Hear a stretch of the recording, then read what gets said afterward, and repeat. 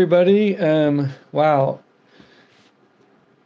Literally 30 seconds ago, I was teaching entity structures in cannabis to about 300 people and got off and got on here quickly, and we'll just switch into GAAP and cannabis accounting.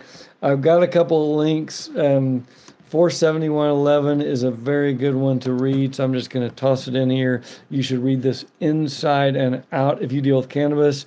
It relates to inventories and manufacturers. And so in the cannabis world, we have many verticals. We have farming, then we go to chemical processing plants to turn that flower into oil. This applies to CBD hemp as well. Then we go to product manufacturers, could be foods, beverages, tinctures, lotions, gummy bears, you name it. Then from there we go to distributors, distribution companies, and dispensaries and delivery companies. But the first few verticals 471.11 applies to. This is very good news because remember 280E says you cannot take any deductions or credits on your tax return.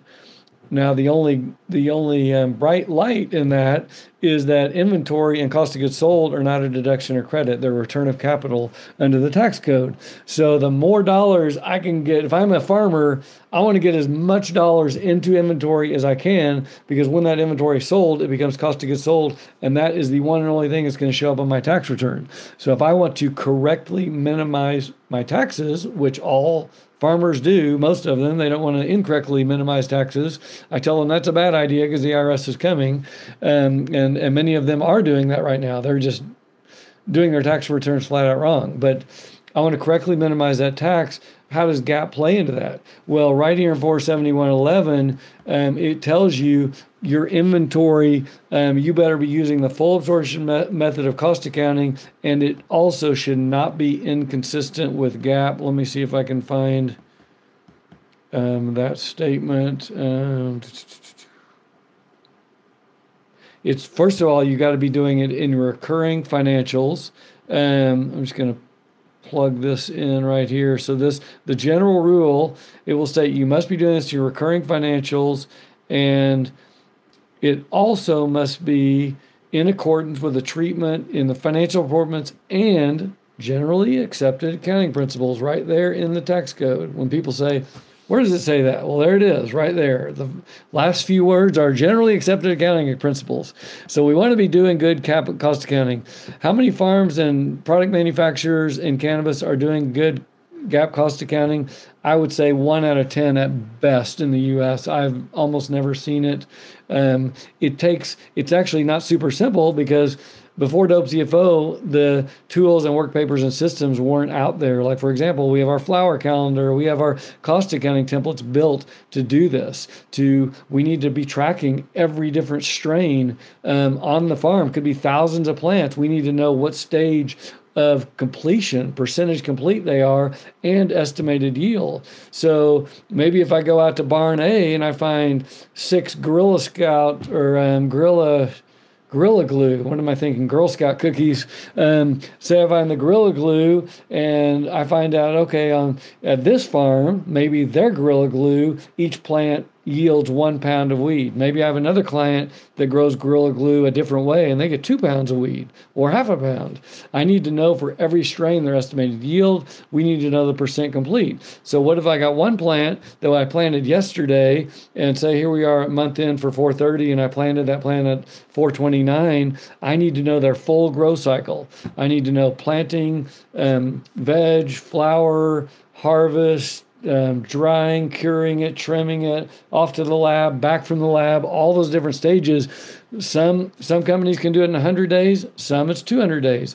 We need to know each client, where they are on the cycle and where each plant is. Maybe another plant is already back from the lab, it's ready to sell, so it's just about to be moved out of work in process. So all those plants are work in process, but once it's ready to sell, it's actually a bag of packaged tested flour, that's when it becomes a finished good on the farm. Usually finished goods are going to move quickly, hopefully, unless there's a glut, which has happened before in Oregon. So another piece of our inventory cost accounting, we're going to value at lower of cost or market. So if, like what happens in Oregon, if we all of a sudden get a big glut of flour and flour is sitting there and by the way, it does have a shelf life in the barn, and price tanks, like it did here from 2,000 a pound down to say 300 a pound, we might be doing a write down on our inventory to market. That is not a good thing to have happen, because that does not fall into cost of goods sold. So we need to be very, very careful. We need to have the tools and work papers and system to do that good GAAP cost accounting. I put in another link here as well. This is just kind of general reading if you want to on this doesn't have to do cannabis, but just on a couple of links here on GAAP cost accounting if you want to dive in and educate yourself, or you forgot from college what it's all about. So anyway, let me make sure I don't have any questions. So we have to be doing that. We want to be careful to be doing this absorption costing correctly.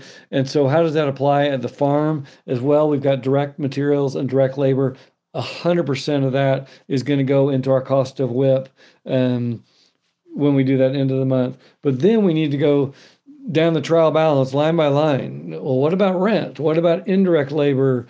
What about soil? What about soil will be a direct cost? What about insurance? All these different costs, and we're going to want to put them in accordance. We're also going to want to be very careful as we go down 471, and we make darn sure we're not violating what 471 says we can put in inventory. So for example, they have 3 categories when they're talking about indirect costs.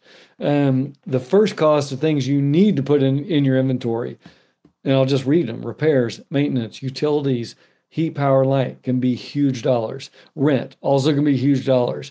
Indirect labor and production also can be huge dollars.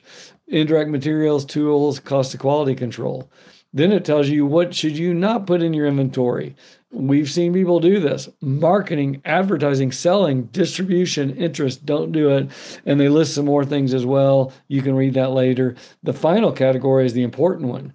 If you're doing this cost accounting quarterly, so you can't come in, if you're the tax preparer, you can't just drop in at year end and do this. You need to be doing this, in my opinion, at least quarterly. That's recurring, the cost accounting. If you are doing that, good news for the farmer. You got to put more costs in inventory. And what are those costs? Taxes, depreciation and depletion, employee benefits, costs attributable to strikes, rework labor, scrap, and spoilage. That can be huge.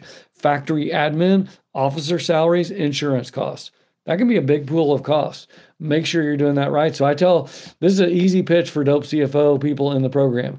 They show up at the farm, maybe the generalist CPA is doing the books. They haven't thought about any of this stuff. They're not doing it. We say, look, you're paying too much in taxes. Either, I tell them actually there's 2 choices. One, your tax return's wrong, and you've incorrectly minimized your taxes. That's going to come back to bite you in the butt. Or conversely, you're not doing your taxes. You're paying too much because you're not getting that category 3. And so by us coming in and doing that correct cost accounting, we can save you a ton of money. So anyway, that is my talk for today. If you can always message me or comment down here, and I can put more info in there or answer you there, or check us out at dopecfo.com.